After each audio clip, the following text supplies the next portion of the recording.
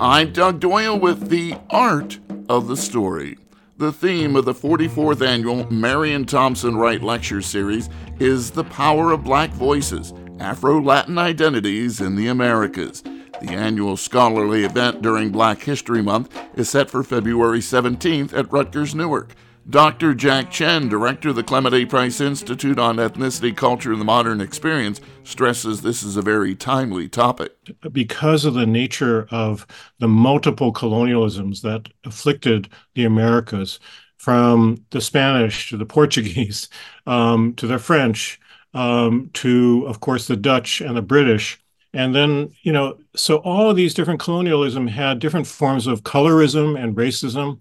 And then when we get this time that we're in now, in which people are migrating back and forth, and just in the city of Newark, we embody all of these different peoples, including those who are recent immigrants from Africa.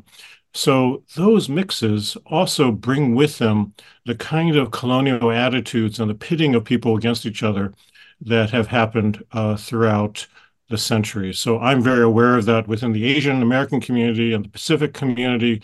So I really was just fully enthusiastic and supportive of Lacey kind of wanting to tackle this topic. Dr. Lacey Hunter is Associate Director of the Price Institute and put the powerful program together. I think we're just in a really sensitive time nationally. I have been watching the 27th Marion Thompson Wright Lecture Series, which is part of the inspiration for the 44th. Where we talked about what was then called the Black Atlantic. And in that particular lecture series, Dr. Price opens it by talking about the sort of selective memory that in that moment we were experiencing, right? People saying, I don't think we need to talk about slavery anymore, or maybe we don't need to talk about immigration from Europe anymore. Let's try and tell a story that makes us all feel good. And we are still in that moment if you've been around a while, or we're back in that moment. And for Black communities, Black communities that are generationally from the United States, there's something interesting about the way that we overlook our own ethnicity.